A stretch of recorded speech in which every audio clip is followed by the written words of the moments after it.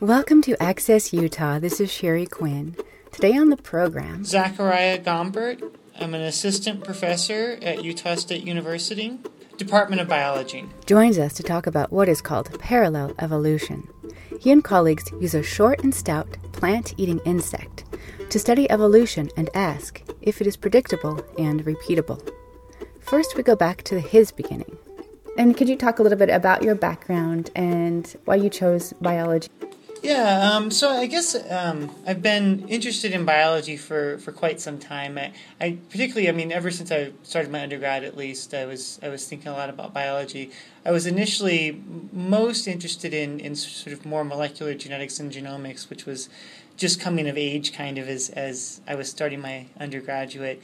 But then during my undergraduate, I started getting involved in field work, more in evolutionary biology and ecology, and that sort of broadened my interest in biology more generally, and sort of got me starting to think about plant-insect interactions, which is kind of a focus of a lot of the things I do now.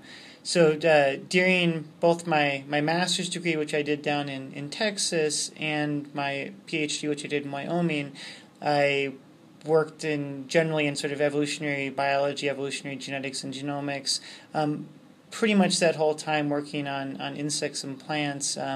Most of it actually working more on butterflies, which I still work on, but then I got into the stick insect work that more recently in the last, I guess, 3 or so years now.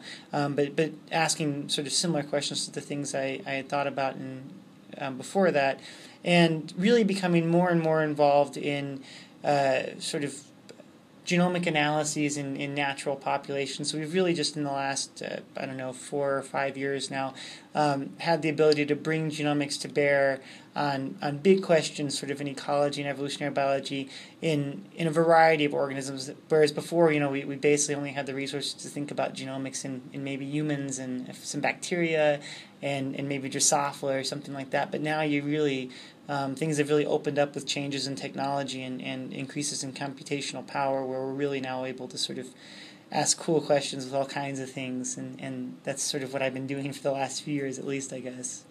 Yeah, and so what are some of those questions that you can, these cool questions?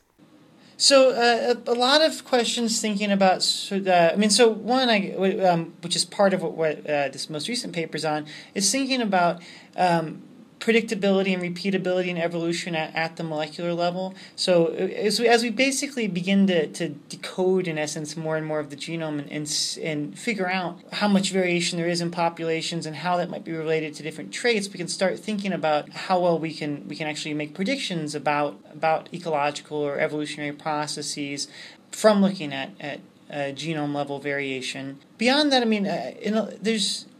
we basically, for a long time, biologists have wanted to sort of understand what drives evolutionary change and what drives ecological interactions from a molecular or genetic sort of level. And we've basically been in this land of not having enough data, right? Where we basically might have the ability to look at a few genes if we're lucky, and not really get a good picture of what's going on across the genome and be able to tie that then to process or trait variation. Whereas now we can, at least start to anyway, with the ability to sequence partial and whole genomes from many individuals. We can finally say, okay, what are the loci responsible for this cool trait or that cool trait or this important trait, and how important is natural selection and driving variation at those loci, and are the same loci being used again and again in different populations, or are different loci being used in different populations when you get to the same phenotype, and how do all those genes interact to give you the cool trait that you're interested in. What is really fascinating in your recent paper, the question of, is evolution predictable and repeatable? Yeah. Can you talk about that study and what you found? Absolutely. So, as I said, this is sort of one of the maybe longest standing questions in biology and evolutionary biology, predictable in particular, is sort of concerns how predictable and repeatable evolutionary change is. The question was sort of really popularized by Stephen Jay Gould, who is a rather sort of well-known popularizer of evolutionary biology, he talked about sort of this metaphor of what would happen if you could rewind the tape of life and sort of, go basically rewind life and maybe tape of life doesn't work as a metaphor very well these days, but something equivalent to that. Rewind the tape of life and play it forward again. Would you get the same things out the other end? Or do stochasticity, randomness, historical contingency play such a major role in patterns of diversification evolution that if you rewound the tape of life and replayed it, you would get very different things? And it's sort of been a point of argument for a long time. It sort of touches on fundamental things about the role of sort of stochasticity versus determinism in driving patterns of evolution. And for things to be sort of repeatable and deterministic, you would need first natural selection to be the primary driver of evolutionary change, and second, for it to be acting in a consistent way on the same parts of the genome over and over again. In other words, there needs to be fairly few sort of routes to get to a given endpoint. Even if selection is sort of driving the same changes at the trait level, you're not going to have repeatable evolution if there are many different ways you can get those same changes. Whereas if there are only a few loci that can possibly give rise to that change, you're going to have more of this repeatability. And people have thought about this idea of how repeatable and predictable is evolution for a while, but the focus has mainly been on individual traits or individual genes. So you can ask questions like, if you have a species that's repeatedly exposed perhaps to two different environments, do you see the same phenotypes evolving in those different environments? Or do you see some specific gene responding in a specific way in those different environments? What we did, which was quite different, is asked, well, what about if you look across the entire genome? Instead of sort of thinking of it as a yes-no question, say, okay, how much of the genome shows repeatable, predictable patterns of evolutionary change versus how much of the genome shows more idiosyncratic or random-looking change? And yeah, go ahead. I was just wondering if you could describe the plant-eating stick insect. So the focal organism for the study are these stick insects. The species is Tamima christini. They're endemic to the Santa Ynez Mountains, which is a small mountain range in sort of southern California, along the coast, not too far from San Diego. And they're little sort of green stick insects. They're, maybe about 6 inches long. They spend basically their whole life on a plant where they're feeding. And here in this mountain range where these stick insects are, they basically feed on one of two plants, Adenostoma or Ceanothus. And these plants have different sort of structures to the leaves, different shades to the leaves. So one of them they differ in the sort of shade of the green of the leaves and in whether you get more broad leaves or whether you get more almost needle-like leaves. What kind of plant is it? Adenostoma is one of them. They're both they're both kind of bushy. They're kind of shrub-type plants. Adenostoma it's in the rose family. It's sort of a chaparral, sort of Mediterranean fauna-looking flora, and it has sort of more almost pine-like leaves. It's not a pine, but it has very sort of narrow, sort of needly leaves. Whereas Ceanothus is also sort of a Mediterranean-type shrub or chaparral-type shrub. It has more broad leaves, though. I guess so. Common names, I don't know of Adenostoma, chamise and redshank. And what's the lifespan of the insect? So the insects, they basically have one generation a year, and they are active sort of as adults for a handful of months. They're actually they start popping out around March, and then are around from then until sometime in summer as adults, and they then overwinter before emerging the next year. And they basically spend, they said, their whole life sort of feeding on these plants. They're quite cryptic on the plants.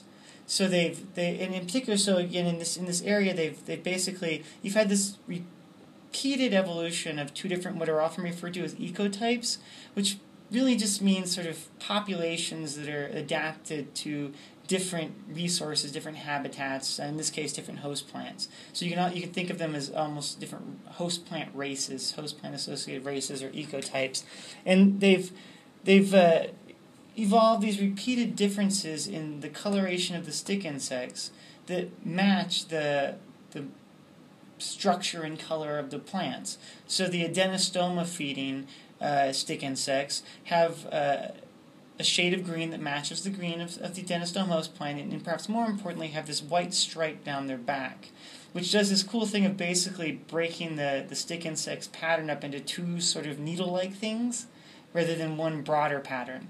So it looks like it's sort of two different leaves instead of a single leaf, which is the one on Ceanothus, which has the broader leaves. Those bugs don't have the white stripe, and there's that difference in having versus not having that white stripe makes the bugs more cryptic on the plant they're on. So the adenostoma ones blend in more on the adenostoma host plant, the Ceanothus feeding ones blend in more on the Ceanothus host plant. And they're important differences in the sense that they affect the rates of predation on the different host plants by birds. So in avian predators are a major source of predation in these stick insects, and my colleagues and I have done experiments looking at this where you sort of transplant bugs to the stick insects to different host plants and either exclude or don't exclude birds by putting sort of cages around the host plants. And the answer is that if you allow birds to come there, then the stick insects that are on the wrong host plant get eaten more. If you exclude birds, they don't, sort of nicely demonstrating that there is strong selection on this pattern for crypsis that's driven by these birds on the different host plants. And one of the other sort of pretty neat things about them is that they're flightless stick insects, and they essentially have very, very limited dispersal because of that. So they more or less will stay on a single bush or patch of bushes their whole life, which has been really nice for some of the experimental work we've done with these stick insects, where if you put them on a plant, they basically stay put. How long does one particular insect live? Days or weeks or? A couple months. So yeah, I mean it depends a lot, but you're talking about a lifespan of several months, depending on what happens to them, whether they get eaten or not, those kinds of things. But so that you basically get one generation a year. They're active for part of the year.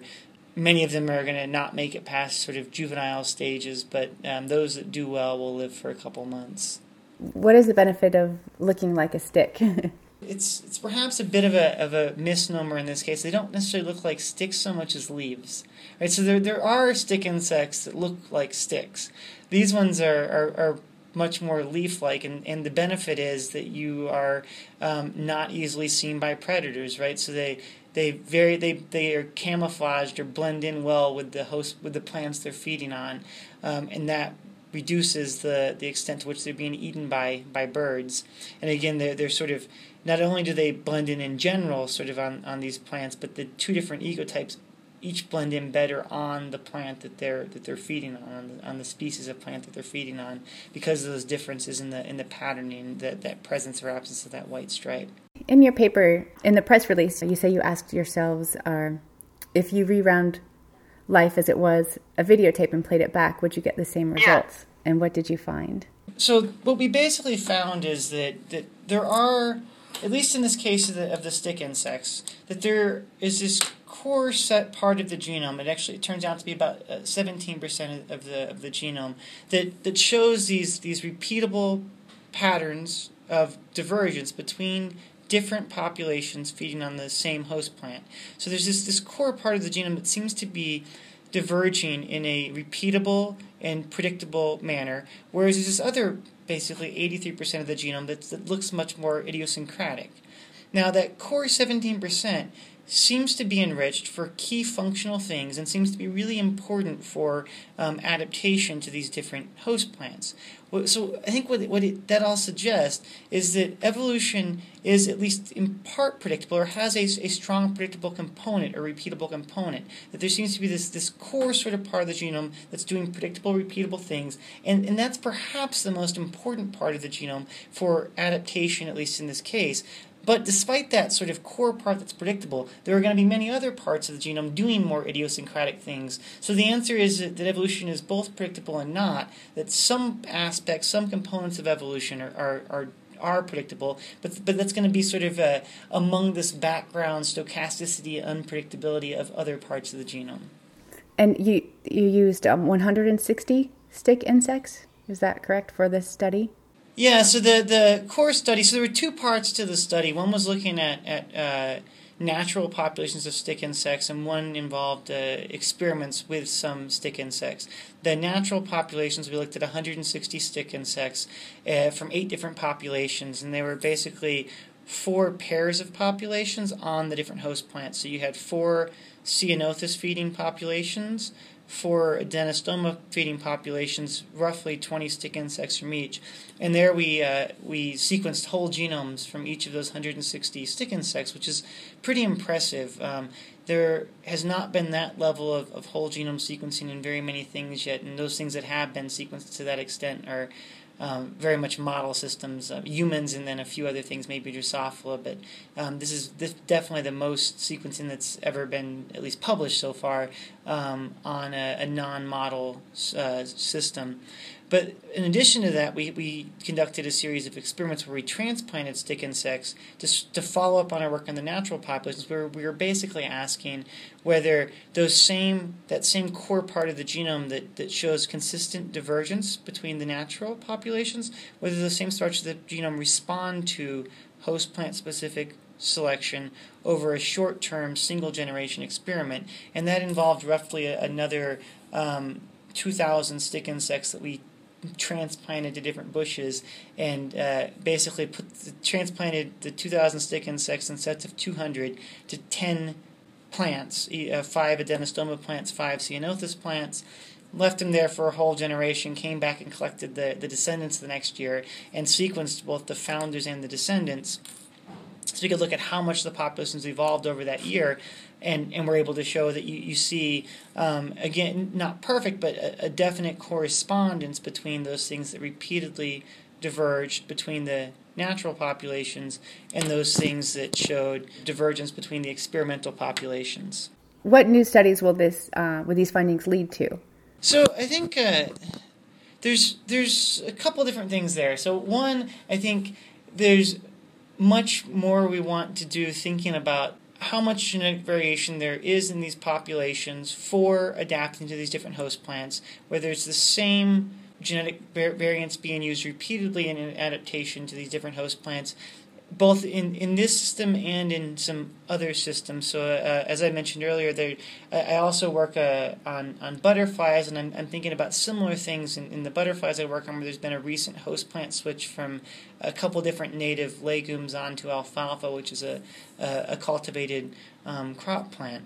Beyond sort of thinking about those things, I think what this really does is it starts to set us up for saying, okay, if there is some degree of repeatability to evolution, and thus that we could perhaps do things like look at short-term experiments to make predictions about longer-term patterns of evolution, then this suggests that we might have some ability to look at variation in populations now and assay how that variation affects survival under different conditions now, and use that information to make predictions about whether and how populations might respond to future changes, whether those be natural changes to their environments or human-induced changes, things like climate change or changes to the landscape because of development, those kinds of things. So I think this starts to put us in this framework for thinking about making predictions about how populations will respond to changes in the future, because, at least based on our study here, we see some correspondence between what you see in the short-term evolution in experiments and longer-term sort of patterns of variation on the landscape. Well, it's really great to think about how a little tiny insect can answer really such big questions in evolution climate change and all of those. Yeah. And I think, that's been insects have been one of our greatest sort of tools for studying evolution, ecology, many things in biology. Everyone sort of loves big things like bears and elephants and such, but they're not very good for experiments, and they're not very good for asking questions, really, because they're not tractable, they're not manipulatable. Whereas insects, there are a bunch of them. There are all kinds of different ones. They're most of the diversity of things, at least multicellular life on Earth, and you can do all kinds of great experiments with them. You can do a lot more science with them than you're going to be able to do with giant sort of charismatic creatures. Okay, I did want to ask you one other question about the enrichment in binding metal ions. So that was one of the neat things that came out of this, is that, like I said earlier, there's this core part of the genome that seems to be important, and that shows this repeated divergence between natural populations and divergence between experimental populations over a short time scale. That part of the genome stands out from the rest, kind of, in addition to showing these parallel changes, in two important respects. One is that it tends to contain more genes than those things that don't show repeatable patterns of divergence. So it's sort of a gene-rich chunk of the genome. Second, those genes tend to have a specific function way more often than you'd expect by chance. And about half of them that we're able to assign specific functions to, seem to be involved in metal ion binding. And that's sort of a whopping enrichment. Like I said, much more so than you'd expect. And there are reasons to think that might be specifically important for thinking about how these stick insects adapt to the different host plants. So it's the case that the plants can sequester various metals in their tissues, and that some plants use these sequestered metals as toxins, basically, that help reduce herbivory. And these different plants are likely sequestering in different sort of amounts of different metals, so that their sort of metal profiles, in essence, would be different. We don't know that yet. That's something we want to look into, but it's quite likely. If that's the case, then it could be that depending on what plant you're on, you might need to have different sort of alleles or different variants of genes for binding those metals and getting rid of them, because you're encountering different metal profiles. It's also possible that the stick insects aren't so much just trying to get rid of metals, there's probably some of that, but they could be trying to hold on to some specific metals. So there's some metals they might need for building their exoskeletons, for example, and if those metals are less common in one host plant than the other, then they might need to do a better job of holding on to those. So it's not yet clear whether they're trying to get rid of or hold on to metals, but it's certainly the case that the metal profiles of the plants likely differ, so adapting to those different metal profiles could be a key aspect of adapting to those different host plants. Will you continue using this insect for your studies? Yeah. So we have more experiments and studies planned, more sequencing going on, and we're particularly starting to look into some of those things, like the role of the metals, the direct role of metals, as well as looking more into how differences in mate preference evolve between these stick insects that are using the different host plants, and the roles of sort of chemical pheromones in driving those things. So there's a lot going on still with the stick insects. Well, thank you so much for your time, and congratulations on what a really great and neat study, and it's published in Science, correct? Yes, that's right. We got the cover even. There's a nice picture of the stick insects on the cover. Wonderful. Well, thanks so much, and that's really great to hear. And hopefully you'll be back in touch when you have more exciting research out there. That sounds great. Thank you. That was USU biologist Zachariah Gompert. Thanks for listening. Sheri Quinn, Access Utah. Destination a little up the road from the habitations of the towns we know. A place we saw the lights turn low, the jigsaw jazz and the get fresh flow, pulling out jobs and jamboree handouts, 2 turntables and a microphone, bottles and cans, and just clap your hands or just clap your hands.